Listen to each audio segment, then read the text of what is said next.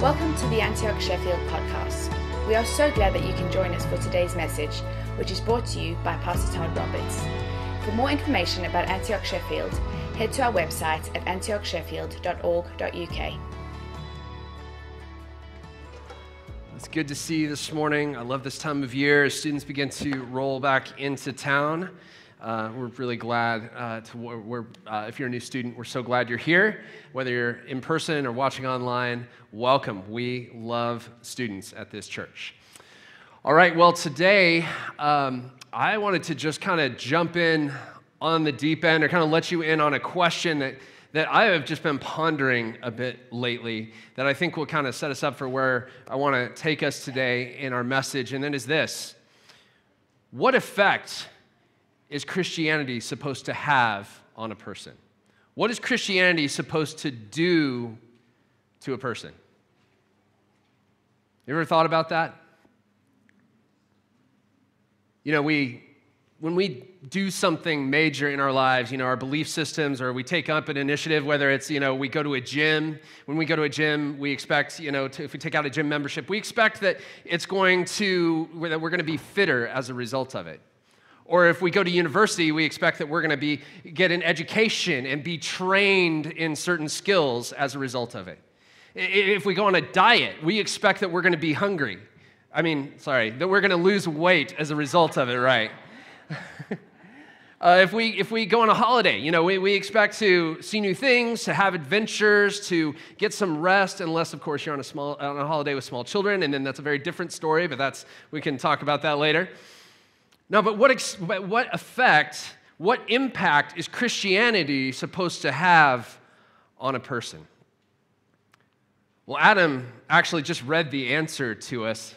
I don't know if you caught it or not, but in 2 Corinthians 3, verses 17 and 18, it says this: "Now the Lord is the Spirit, and where the Spirit of the Lord is, there is freedom."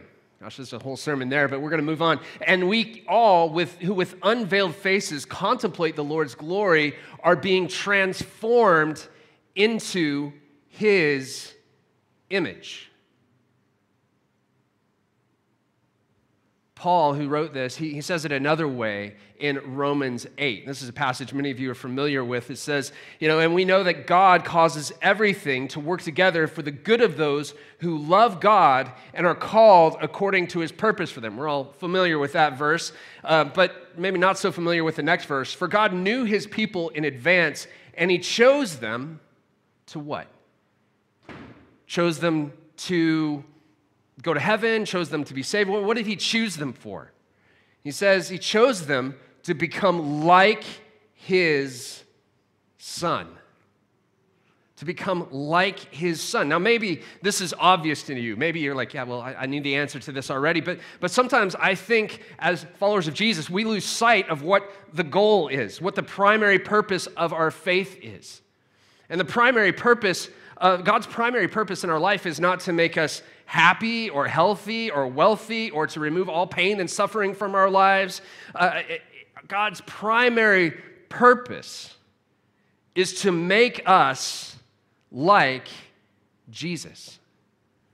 To make us like Jesus. You see, God wants to transform us, and so that what people experience when they experience us is they experience the hands and feet of Jesus. They experience what Jesus would be, what Jesus would do, and what Jesus would say if He were in our shoes. And the idea behind these passages that we just read are the same. It's kind of like a mold that you pour a liquid into that forms and shapes something when it sets. And the idea is that we are being poured into the mold of Jesus. We're being formed and shaped to look like Him, that we would have His character, that we would have His purity and integrity, that we would have His unbroken intimacy with the Father, that we would have His love and compassion for others, that we'd have His power and authority. So God is setting us free. Where the Spirit of the Lord is, there is freedom. God is setting us free from the sin that enslaves us, so that we can look like Jesus. And whether you're a mother of small children, or whether you're a doctor with a busy schedule, or whether you're a full-time student, God's desire for you is that you would know Jesus so well that you would be able to accurately represent him wherever you find yourself, that you'd be able to respond to circumstances in the same way that he would if he were in your shoes. That's the effect that Christianity is meant to have on our lives, to make us look like Jesus. So the question is how? How do we become like Jesus? There are many things that we could point to. You could talk about renewing the mind. You could talk about the work of the Spirit in us. You could talk about learning and meditating on the Scriptures. You could talk about prayer and, many, many other things. And those are all good things. We should be doing those things. But what I want to talk about is the overarching process by which God transforms us to look like Jesus. I want to talk about, there's a method that all of these things kind of fit into. And what we know it as is a very common word. It's kind of a Christianese word. We don't really use this word outside of church, but we know it as discipleship. And this morning, I'm beginning a series that we're going to be looking at over the next several weeks on what it means to be a disciple of Jesus, to enter into this journey of becoming like Jesus. We often call this discipleship. Other traditions call this spiritual formation, but it's all really referring to the same thing. And my goal for this series is to give you a framework, because discipleship is the means by which God transforms us to make us look like Jesus. But if I'm honest, as I was preparing this series and just kind of thinking about my experiences with discipleship and hearing people talk about it over the years, I kind of feel like while there's a few people that get very passionate about discipleship, most Christians it doesn't move the needle much for them. We get excited about things like the power of God. We get excited about signs and wonders. We should. And some people get excited about studying the Bible and going deep theologically, and I'm definitely there. We should be excited about those things. But when it comes to discipleship, I think the undercurrent of it is disappointment or just kind of indifference. And I think there's all kinds of reasons for that, but what I think it boils down to is that there are some ways that in the Western church we have misunderstood what discipleship is and what it's meant to be. There's some myths around it that I think have made discipleship either a disappointing experience for people or frustrating or just kind of a confusing experience. And so what I want to start off with in this series is maybe busting a few of the myths that we might have believed about discipleship over the years. Does that sound good? All right. First of all, I want to say this. The first myth that I think that we carry about discipleship is that discipleship is optional. We think that discipleship is something that is kind of an add-on to our salvation. We get saved, and that's the main thing. That's the important thing. And then if you're extra zealous or if you're an overachiever, then you take on discipleship, and you really go for it. But it's really not all that necessary. I think we see it as something that's an optional extra. And there's a couple of problems with that approach, and that is that, first of all, the writers of the New Testament, they didn't see it that way at all. For them, to be a Christian was to be a disciple. They were synonymous. They're interchangeable terms. You could say this person's a Christian, but for them, it would be just as easy to call them a disciple. And most of the uses of the word disciple in the New Testament really are describing, it's a noun, it's not a verb. You see, we kind of use it as I'm discipling this person or that person is discipling me. It's a verb. It's something that's done to us. But in the New Testament, it's a noun. It's something that you are. So discipleship isn't something that you do. It's something that you are. We are disciples of Jesus. And the way the New Testament approaches this is really, as in terms of describing people and how they relate to Jesus, there's really only two categories of people. There are disciples, and there's the crowd. Now, there's a point of confusion around this. When we think of disciples, we think of the 12, right? Peter and Andrew and James and John and doubting Thomas, who has that unfortunate moniker always associated with his name. We know those 12. But that's actually, those are just 12 of Jesus's disciples. Jesus actually had way more than 12 disciples. And if you read through the New Testament, what you find is that Jesus had probably hundreds of disciples. For example, in Luke 10, we're told about Jesus sending out 72 of his disciples. And we don't really know who those 72 are. But often we tend to think of just Jesus having just those 12 guys, and that was it. Those were his only disciples. But it seems much more likely that he had hundreds of disciples, and some of them followed him full time, and some of them followed him for just a few weeks. Some of them came and went as they were able. But those 12, the 12 that we know, those are the apostles. They were called, Jesus called them out from this crowd of disciples that he had, and he said, hey, you guys are going to be the ones that I'm going to appoint and commission to take the gospel to the nations, to make disciples of all nations, as we hear about in Matthew 28. So the 12 that we know about, those are the apostles, but Jesus had many, many more disciples, most of whom weren't called to become apostles. So Jesus had many disciples. And in the New Testament, you have all those disciples, the people that were following Jesus, that were actively trying to live out the things that he taught. And then you have the crowd. And the crowd was just all over the place spiritually. Some of them were genuinely curious and hungry for Jesus. They were interested in what he was doing and teaching. Some of them just wanted an afternoon's entertainment. You know, they didn't have TV, they didn't have the internet in those days. They didn't have glowing rectangles in their pockets to distract them. So, watching and listening to Jesus was probably the best entertainment they had around for quite some distance, And maybe he'd do a miracle. Maybe he'd say something interesting. Maybe he'd say something controversial. People love that stuff just as much then as they do now. And then there were people maybe that needed healing, either for them or their loved ones, or they needed deliverance for them or for their loved one. And Jesus represented the only hope for them to be there. And then Jesus also had people that were there are people in the crowd that were his enemies, that were looking for ways to entrap Jesus and to accuse Jesus. They were just waiting to pounce if Jesus took a false step. But my point here is that in the New Testament, discipleship wasn't optional. You were either a disciple of Jesus or you were a part of the crowd. It wasn't an optional extra for the more zealous among us. Second myth is that discipleship is about acquiring information. In the Western church, we have this mindset that if we accumulate enough information, that is what discipleship is all about. That the goal of that kind of methodology is that if we can accumulate enough information, then we will become more like Jesus. It's kind of, in this model, it's all about, mastering all these theological concepts and learning the Bible, and those are all good things. But it's kind of like, getting a university degree, where if you take the required subjects, you pass the required exams, and then you get your degree. And in the same way, we have this approach that if we can just learn enough hermeneutics, if we can study the Bible, if we can, take courses on evangelism or take courses on studying different books of the Bible, if we can master it, then we'll be a disciple. But this approach assumes that knowledge produces transformation. I think we all know that information alone doesn't transform us. We can know something in our heads, right? But it doesn't always make it down to our hearts. We can be aware of theological truths, but it doesn't necessarily transform us.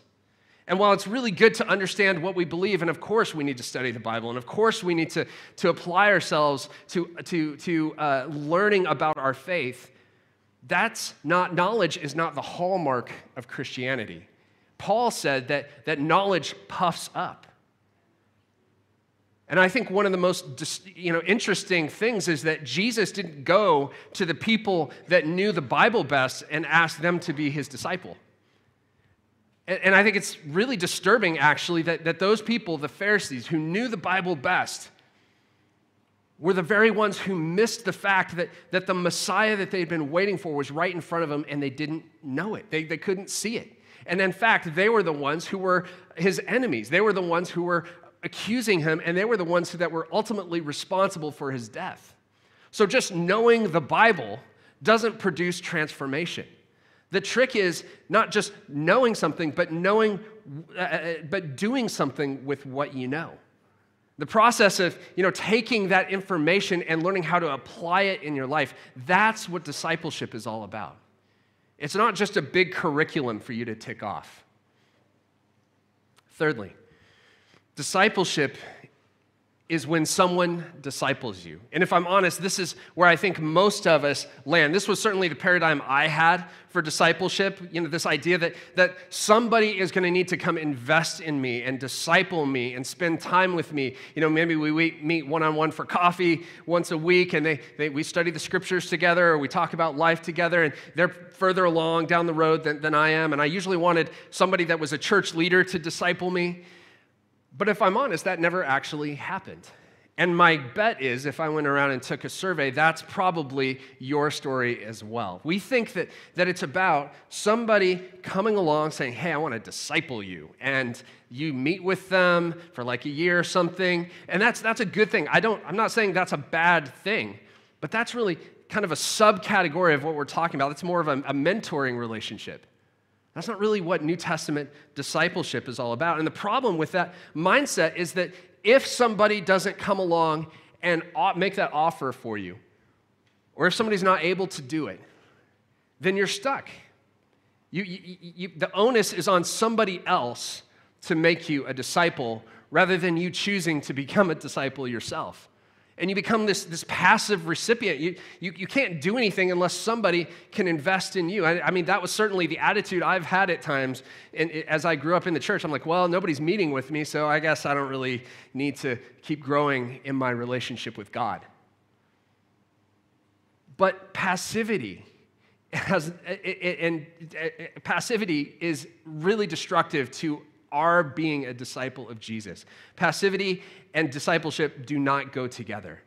And I think we have to learn how to take the initiative for our relationship with God. It's not dependent on other people.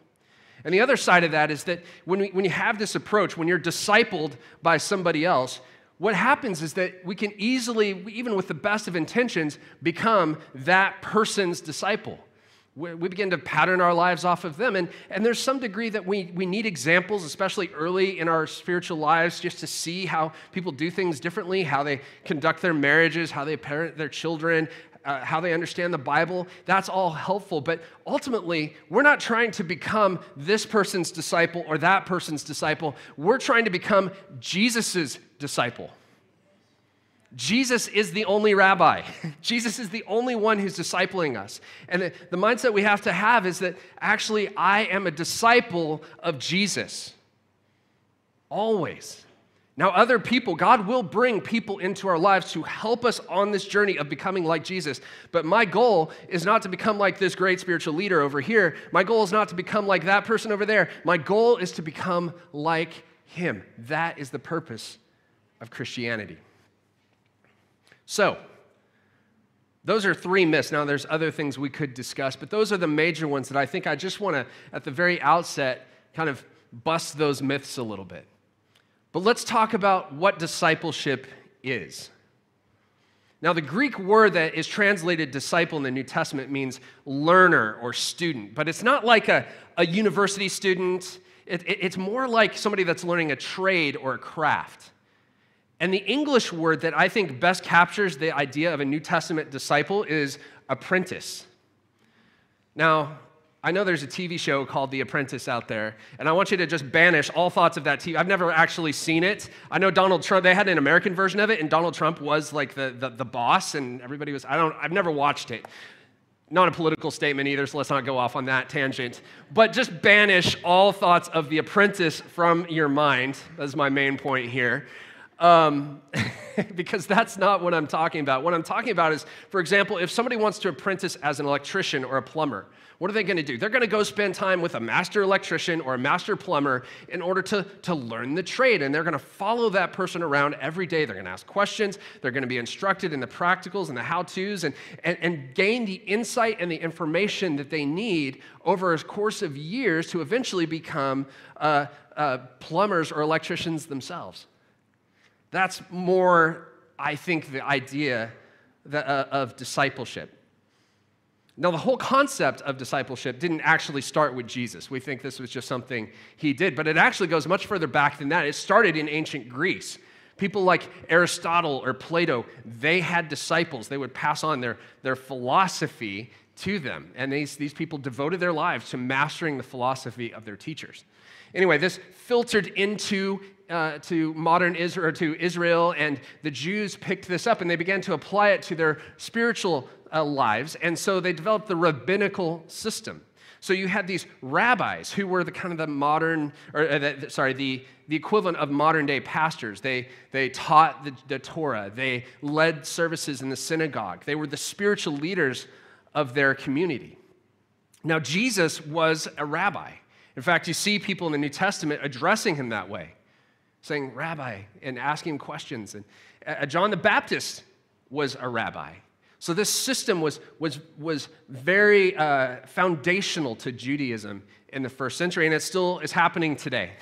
In fact, if you were to go to Israel today, you could find people, or you could identify what rabbi people are following by how they dress and how they look and how they conduct themselves. This system has carried on for centuries.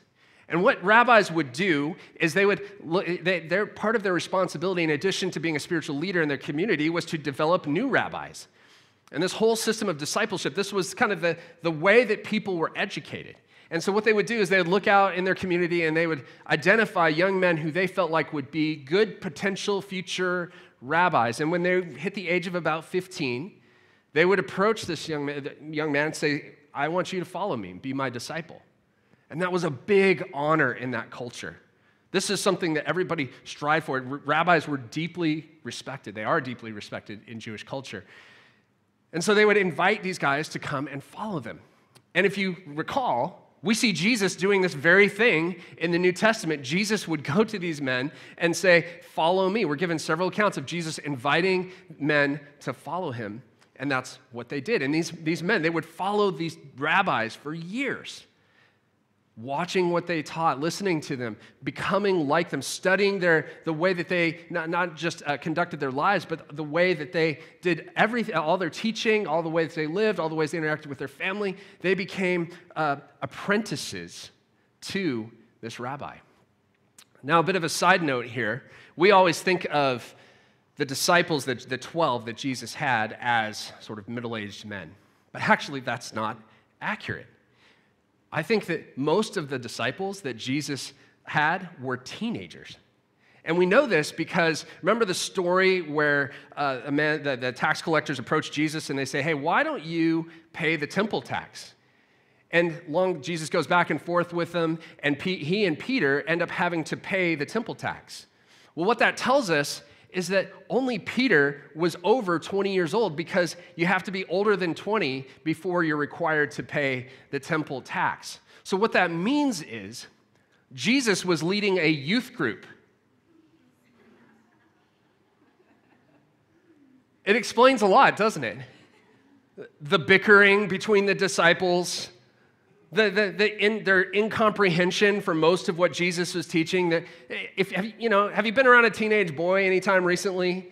I mean, I was a teenage boy. I remember what I was like as a teenage boy, and it just makes, if you look at the disciples were kind of knuckleheads, weren't they? They just didn't get it most of the time, and that's because they were like 15, 16, 17 years old, and they, just weren't quite with it most of the time. But isn't it interesting that Jesus chose those people and entrusted them with the most precious message that we would ever have? And so if you're a teenager here this morning listening to this, I want you to know you are not too young to be used by God. God's not waiting for you to grow up and mature in order to start pouring into you and investing in you and using you in significant ways. So Jesus he's leading a youth group, and it seems like Peter is a little bit older. And so when you read the Gospels, just kind of keep that in mind. It makes the disciples make a lot more sense. So rabbis, they'd spend time preaching and teaching, and their disciples would follow them around. But this was, like I said, it was more than academic training. The discipleship system it had three goals, and it was becoming like their rabbi, or being with their rabbi, sorry. It was becoming like their rabbi, and it was doing what their rabbi did.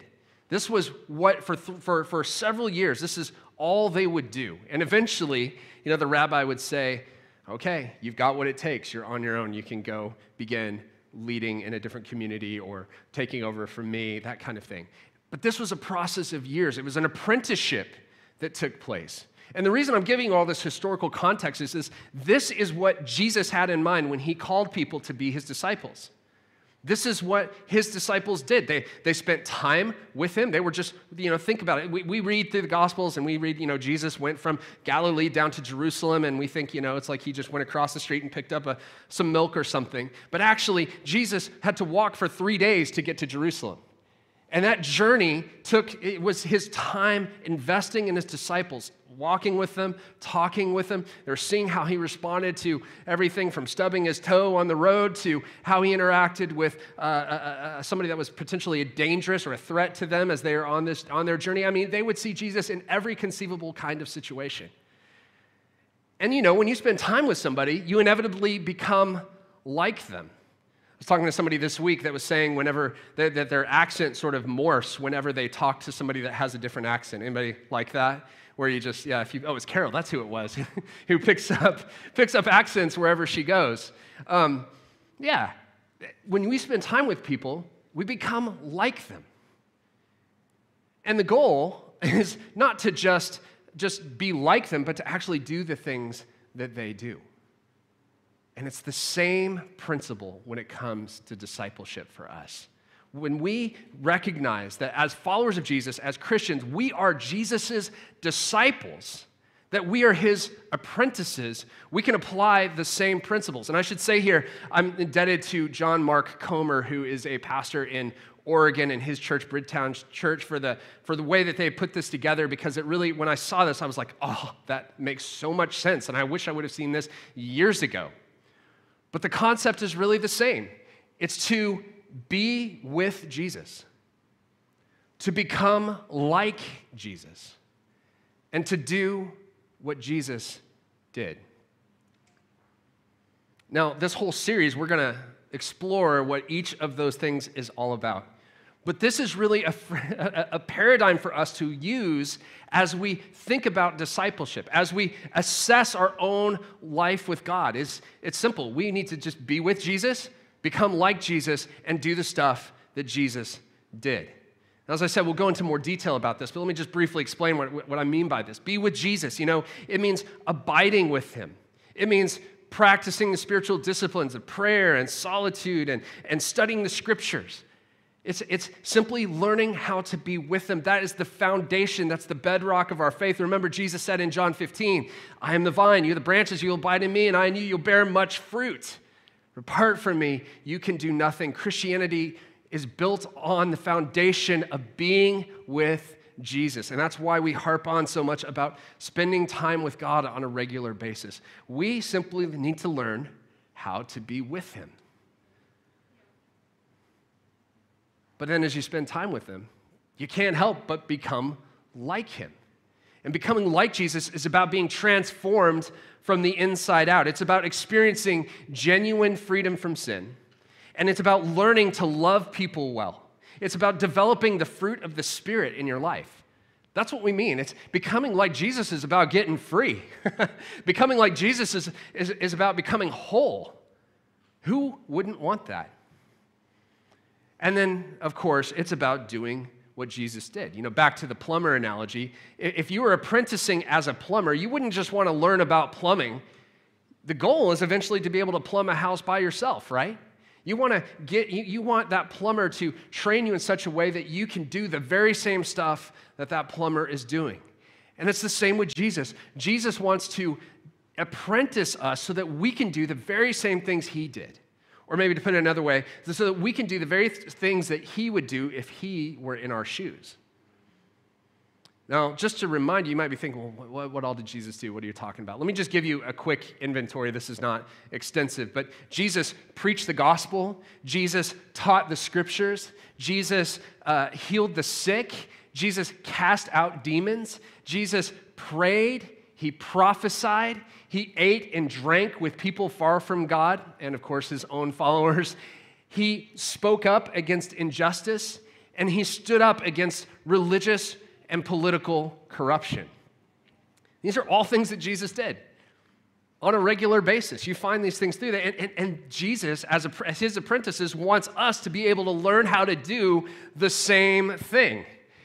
And maybe you look at this list and think, I'm not sure I can do all that. I'm not even sure I want to do all that. And that's okay. As you spend time with Jesus, as you become like him, you'll find that your values change. You'll find that your capacities change. You'll find that you're able to do, and you even want to do things that would have freaked you out before. You would have thought, no way could I ever do that. You see, it's a process of becoming like Jesus. It doesn't happen overnight. This happens over months and years and decades. And we want to just snap our fingers and make it happen right away, but it doesn't happen right away. It's a process of becoming like him. So as we close today, I just want to ask you this question.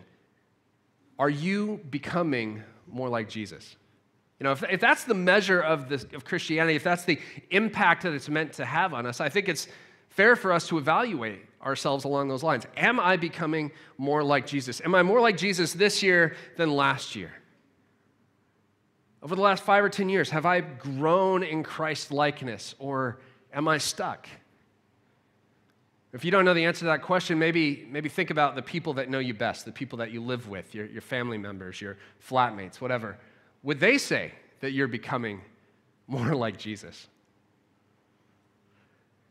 For some of us, we would definitely be able to say yes. We are completely different. You're a completely different person than you were a year ago, 5 years ago, 10 years ago.